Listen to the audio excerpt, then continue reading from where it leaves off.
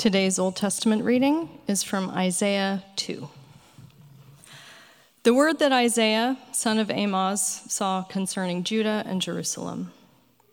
In days to come, the mountain of the Lord's house shall be established as the highest of mountains, and shall be raised above the hills. All the nations shall stream to it.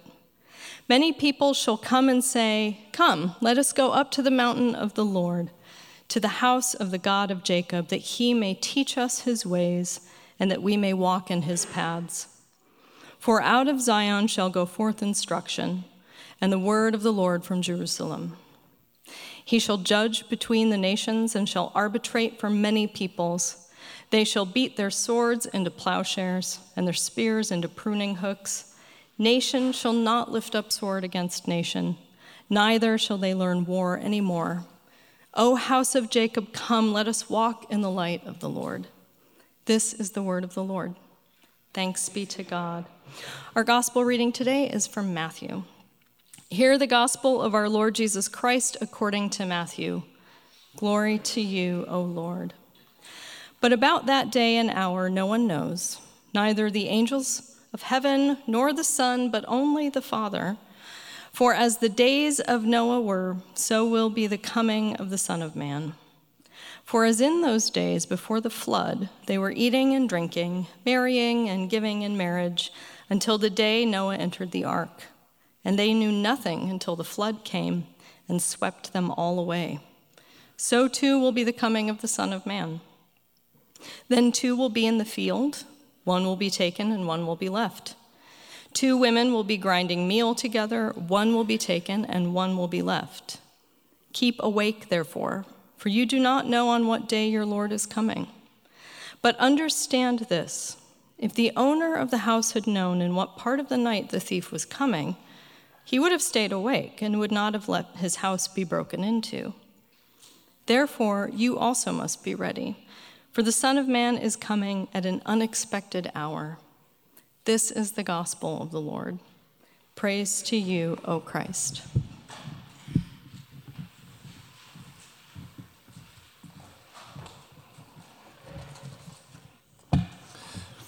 Let's pray together.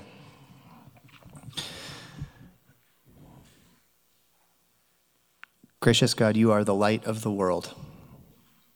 And we pray that you would meet us now in this moment, and that your light would dawn in our darkness.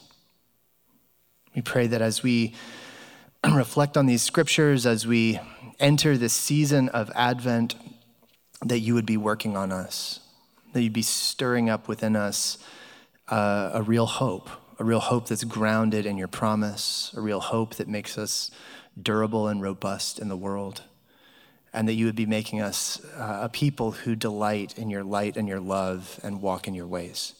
So would you meet us in this time? Would you bless it? Would you bless us? And would you use this few moments for whatever good purposes you would do? We commit this time to you and ask you to bless it now in Jesus' name. Amen. So we are now obviously fully into the holidays, right? Thanksgiving is behind us, just did that. Black Friday is behind us. I don't know if you did that, but there it is. Cyber Monday still to come. We're in the eye of the commercialism hurricane, if you will. But we're in it. We're in the holidays. Christmas is coming soon, and it's that time of year, right? It's the time of year when you start hearing all kinds of different music. You start smelling different smells and seeing different decorations. And we all know kind of what this time of year is. How do you feel about the holidays? How are you doing? Holidays can be really hard for some. They can be really delightful for others. It's one of these times of year that's fraught. And if you have a group of this size, you can be sure that there's someone in the room for whom this is the most wonderful time of the year, and you can be sure there's at least one person in the room where this is the most dreaded time of the year, right? Whether you are kind of flooded with nostalgia when you hear a little jingle bell, or when you hear a song that reminds you of your childhood, or you see the sights, the light show. I don't know if you grew up going to the Wanamaker building or if you grew up farther afield like I did, but there are certain things that just sort of hit us with this power because they tap into our childhood memories, right? I was just joking with my wife the other day about how like you hear a little jingle bell and my brain gets a little dopamine shot that I can't even explain, right? It's these little neural pathways that are formed, and it's powerful, the way that this season wields its power over us. And I can even feel the tug in my own self of like, I want to buy things, Maybe you feel that too. And so there's a sense, if you're like that, if you're like me in that sense, and you get kind of caught up into the holiday stuff and you're kind of drawn into some of the more kitschy, sentimental stuff, the holidays can be an opportunity to escape into the season, right? Where all of the sentimental stuff, all of the kitschy stuff, whatever, becomes an occasion to just like stay positive. Lean into the season, let it carry you away. But for others, if this is a painful time of year, the holiday season is a time you want to escape from, right? Like this can be a time where if you experience life, if you feel lonely, this could be one of those times of year where loneliness feels the most painful. If you've lost someone that you love, this time of year can be one of the most difficult, as that the hole in your life left by someone who's gone looms larger. It's a real thing. Many of us know this feeling, right? Many of us experience this aspect of the holidays. Or there's also just this other aspect of the holidays are a time where we find ourselves in family situations that are atypical of our normal year, but these are special seasons where we find ourselves with people who are maybe some of the most difficult, the ones who've hurt you the most, the ones that you're stuck with relationally, but don't have the opportunity to actually go deeper and do some of the healing work, either because of a lack of willingness on the part of you or someone else, or the lack of opportunity because you live far away and this just isn't something you get to invest in. And so there can be these long relationships that go way back, but that can be so painful, and the holidays become this moment where we find ourselves in like the crucible of extended family. And that can lead to rupture, stress, dread. So the holidays, if that's what leads in your mind, if that's how you experience the holidays, you might want to just escape from the holidays. Pull the covers up over your head, wake me when it's January, right? The holiday season being what it is, with all the commercialism, all the sentimentalism, all the stuff, it lends itself to being a time of escape, whether you're escaping into it or escaping from it. But Advent, what's different is that it invites us not to escape, but to engage. Advent, the season, it overlaps on the calendar. It's many of the same days of this commercialized leading up to Christmas season, right? It's the same calendar days, but the nature of the season is so different because Advent isn't about the cheap sentimentalism or consume your way to happiness or whatever. Advent begins in the dark and is about the light of the world coming to meet us in the real darkness of our stuff and the light winning in the end. That Jesus has come into the world, that the light of God has come into the world. The darkness could not overcome it. The darkness will not overcome it. And that the same Jesus who came 2,000 years ago at Christmas to make good on the promise of God is the same Jesus who's going to come back and make all things new. The Advent hope that we cultivate in this season is a hope that is rooted in the promise of God who keeps the story moving forward toward the great conclusion that he has promised, that he will make all things new. That God who has created a world to thrive, has created a world of beauty, of relational richness, of health, of agricultural fullness, of culinary beauty and goodness. God who has made a world of natural beauty, who has empowered humans to develop a world of cultural beauty, that this God is actually bringing to completion the recreation of a world as it is meant to be. a world where justice prevails, a world where love wins, a world where relationships are rich and good and bring wholeness and joy, a world in which sickness doesn't tear us apart or make our bodies fail, a world in which life lasts forever and sorrow doesn't. That's not just pie in the sky wishful thinking. That's not just staying positive. That is hope that God is bigger than this stuff that we experience, and that our circumstances as we live in them, that those don't speak most truly and definitively about who we are, or where we're headed, but that God speaks a different word over us in Christ.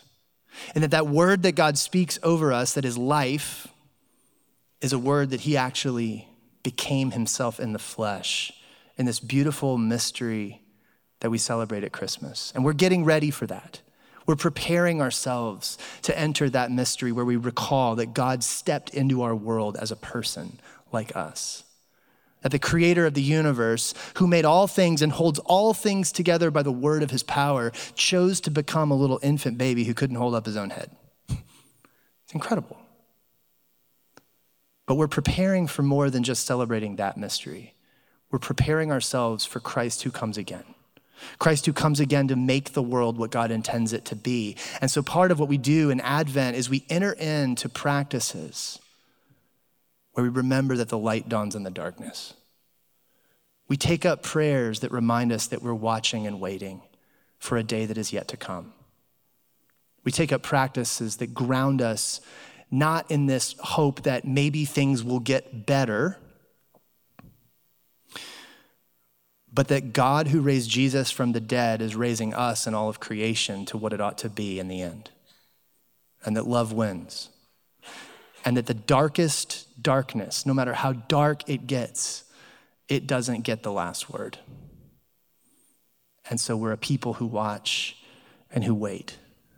We're also a people who weep as we watch and we wait. But Advent begins in the dark and takes us to the light of God who dawns in our darkness. Now, this series that we're starting here in Advent, we're calling it Images of Hope. And we're just reading a few sections from the book of Isaiah, the prophet, that are the readings from the Revised Common Lectionary, which the lectionary, if you've ever used one, it's just a list of readings that follows a calendar.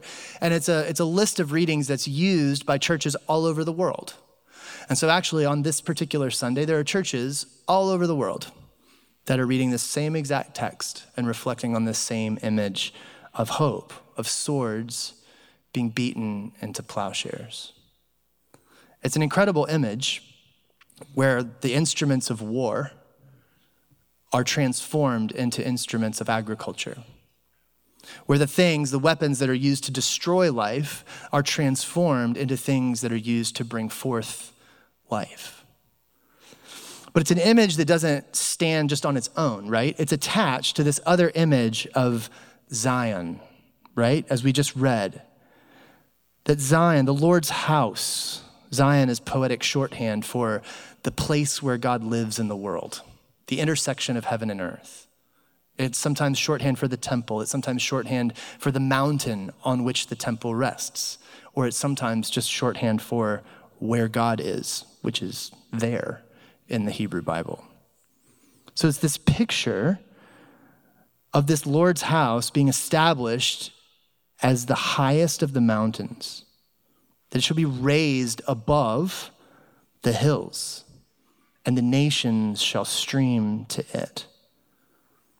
Many peoples shall come and say, "Come, let us go up to the mountain of the Lord, to the house of the God of Jacob, that he may teach us his ways, and that we may walk in his paths. For out of Zion shall go forth instruction, and the word of the Lord from Jerusalem." It's a picture of the living God, the God of Israel, whom we now know as God, Father, Son, and Spirit, who's revealed himself in Jesus. It's the picture of this God ruling over the world in such a way that all of the different nations who had been at war with one another are now coming together under his unified reign. because this God is now the one judging between the nations. They're not taking matters into their own hands anymore, where they have to carve out their own space in the world with warfare, where they have to claim and defend their own territory. But now the mountain of the Lord is being raised up like a growing mountain with the temple on it, right? And the Lord from that place is reigning over all the nations, bringing forth this way of ruling that is good, that makes the world to be what God intended it to be. This is not tyranny. This is not imperialism. This is the creator of all things, calling all nations to lay down their arms, to put away the violence, and to discover what life is, and to fall in to the beauty and the goodness of God's life-giving reign. And so the picture is these nations that were enemies are now united under this one God. And so they don't need weapons anymore. The only work that's left to do is farming. So they beat their swords into plowshares. They beat their instruments of war into instruments of agriculture. Now, this image comes at a time where Isaiah's writing in the time where the kingdom of Israel is divided and Assyria is growing to more and more power. Danger is looming on the horizon, and there are messages of warning. There are messages of all kinds of calamities coming, but there's this enduring promise that Isaiah gives that on the other side of the calamity is goodness. Because no matter what is coming, God keeps his promise. And this kingdom that God promised would come from David and then extend into all of the world forever, it looks like that's about to get blown up. And it is. But the hope that he's casting isn't that we're going to avoid disaster. The hope that he gives is that on the other side of disaster, God wins. That the hope isn't just anchored in this present moment. It's about something bigger, and God keeps his promises. Now, as we read this story forward into the New Testament, as we meet Jesus, as God reveals more of who God is to us in Jesus, and we see the particular way that this story unfolds to its fulfillment, what we begin to realize is that the calamity that will ultimately fall upon God's people falls upon Jesus himself at the cross. And that the promise of the goodness after judgment, or the goodness after tragedy, is a promise of resurrection after death. And that Jesus experiences that in his own body and in his own life, and then sends his Spirit to join us to him, so that what we will experience in our own bodies and in our own lives is what he himself has undergone. The resurrection life is the promise that is for you and for me. That ultimately the hope isn't your situation will improve. It may or it may not. God actually doesn't promise that. What we know is that God raises the dead. What we know is that our human tragedy of living away from God and against one another, are living in a world that has gone chaotic, that those stories tend to end in death. And that my story will almost certainly end in death. And so will yours. Except that God doesn't let death get the last word. God doesn't let the darkness win. And just as God raised Jesus from the depth of darkness and death, so too will he raise us. So too will he renew the face of the earth. So too will he make his heavenly city to be here in this place, and we will live with God forever in the goodness of what God is bringing to fulfillment. And the hope for you and me in the here and now is that our life that we live in this moment is attached to that future. And the lives that we live here bear witness to that future. The lives that we live here sow seeds of that kind of life. And so to become a people of Advent hope who allow this swords into plowshares image to transform our imagination for how we inhabit the earth is going to be a people who take up with Jesus this life of living into the world. As Jesus said, "Blessed are the peacemakers, for they shall be children of God." We become peacemakers as we find ourselves in union and communion with the one who makes all wars to cease.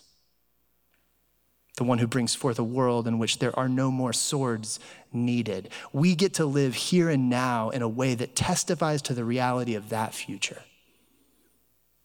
As peacemakers who can lay down our arms, who can let go of our control, who can learn to hold our tongue, who can learn to soften our hearts, who can learn to put away those thoughts of demonizing other people, of puffing ourselves up in pride or putting ourselves down in shame, of trying to get the better of another person by winning or seeing ourselves as forever beneath them in envy. And instead, we can receive this good promise of God who says, I love you, I've come for you, I've got you.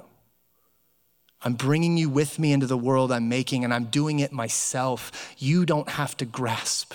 You don't have to strive. You simply can rest and love and pray and serve. Love wins in the end. Light wins over the darkness, not because we'll figure out how to try hard enough and succeed, but because God wins. The Advent hope that we get through an image like this is one that no matter what it is that we're going through, no matter what it is that we see happening in the world, God's promised future is sure. And specifically as we live in a world that is ravaged by war, which this year has been horrific. I live in a predominantly Ukrainian neighborhood, and it's been a really painful year as I've sat with my neighbors as they've grieved over what their family members are going through, as they've been themselves in Ukraine off and on over the past year, as they've lamented what's happened in their homes or what's happened in their lives of their families. It's been a really painful year where people I know, and probably some people you know, their lives have been touched by unbelievable violence and destruction. And of course, we live in a city where gun violence is an unbelievable problem. There are so many tragic stories of Philadelphians waging war on other Philadelphians and using guns to do it. It's a real thing. Some of you have been touched by those kinds of stories. Some of you know people whose lives have been forever changed by those kinds of stories. This is a place, and we are a people who need Advent hope. We need something better than escapism. We need something real, and God gives that something real to us in Jesus. God meets us in the real stuff of this life. He can handle it. He's dealt with it. He's risen above it, and he's coming again. And he now calls us to be a people who watch and who wait for that day, who prepare ourselves to be the kind of people who would delight to see this Jesus come and judge the nations. People who are ready for him, people who would welcome him. How do we become peacemakers? How do we become peacemakers? I think it starts by taking an inventory of our swords. What are the weapons you wield? Just think about it. What are your weapons that you use to hurt people? And what would it look like for you to transform those destructive things into life-giving things? Your words. How can you become a people who speak peace? Where do you sow seeds of discord and not peace in your life? What are those people in your life? Who are those people that you just have to win with them? You can't let it go. What would it look like to begin to win the person, not the argument, as we become a people who speak peace? I brought a prop. I don't usually do this, but I brought a prop. I'm going to get it.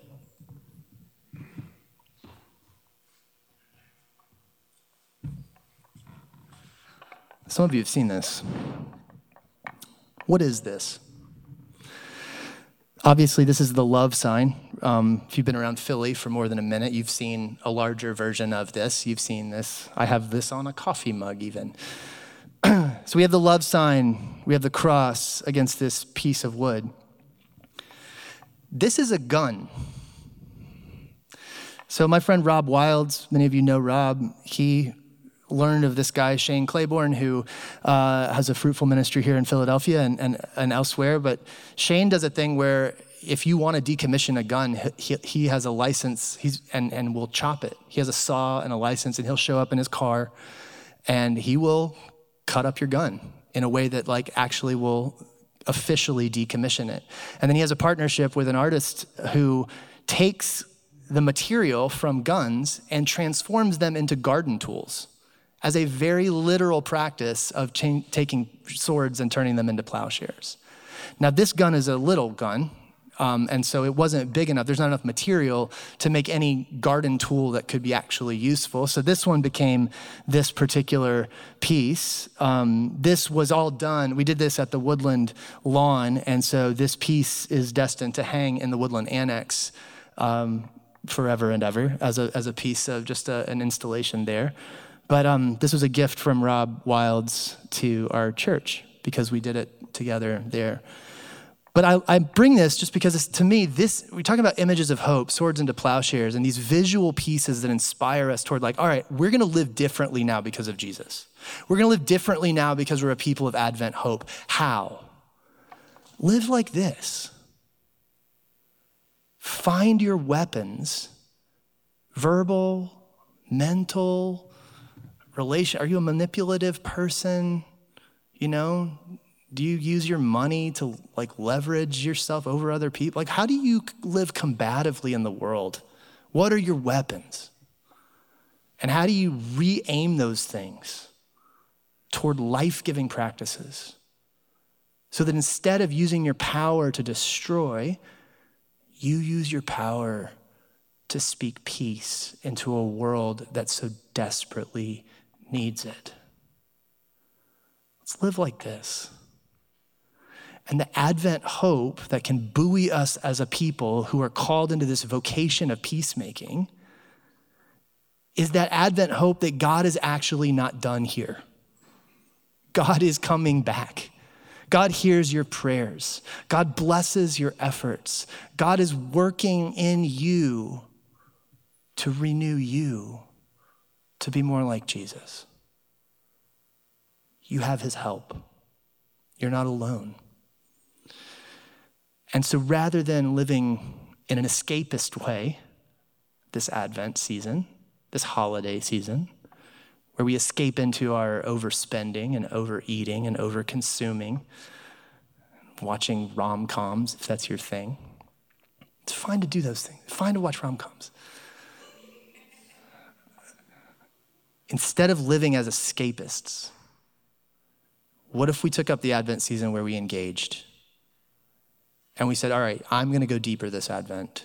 I'm gonna engage practices that cultivate this in me and in the world so that we can be part of this great message of hope, this great story that isn't over, that God is bringing to completion, and so that we would be preparing ourselves to meet the very Jesus who's coming back to set all things right and new, and we'd be the kind of people who are ready for him.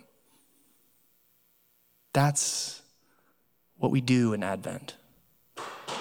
May God give us grace that when Jesus returns, he may find us watching and waiting for him. Amen? Let's pray. God, we bless you. We thank you for your love toward us in Jesus, and we thank you for your relentless commitment to not bail on us or give up on your promise to make all things right and new. We thank you that you've not left us alone in this world to sink or swim, but you have bound us to yourself and yourself to us, and you are leading us to the great beyond, where we will live with you and one another forever in a world made right. Give us grace, we pray, to live today and this week as those who bear witness to that future and who sow seeds of joy and hope and love and peace. And give us the courage and the faith that we need to take an inventory of our weapons and by your grace to beat them into life-giving instruments that can be used by you to do good things in the world. We ask for your help. We need it. We love you and we thank you. All in Christ's name. Amen.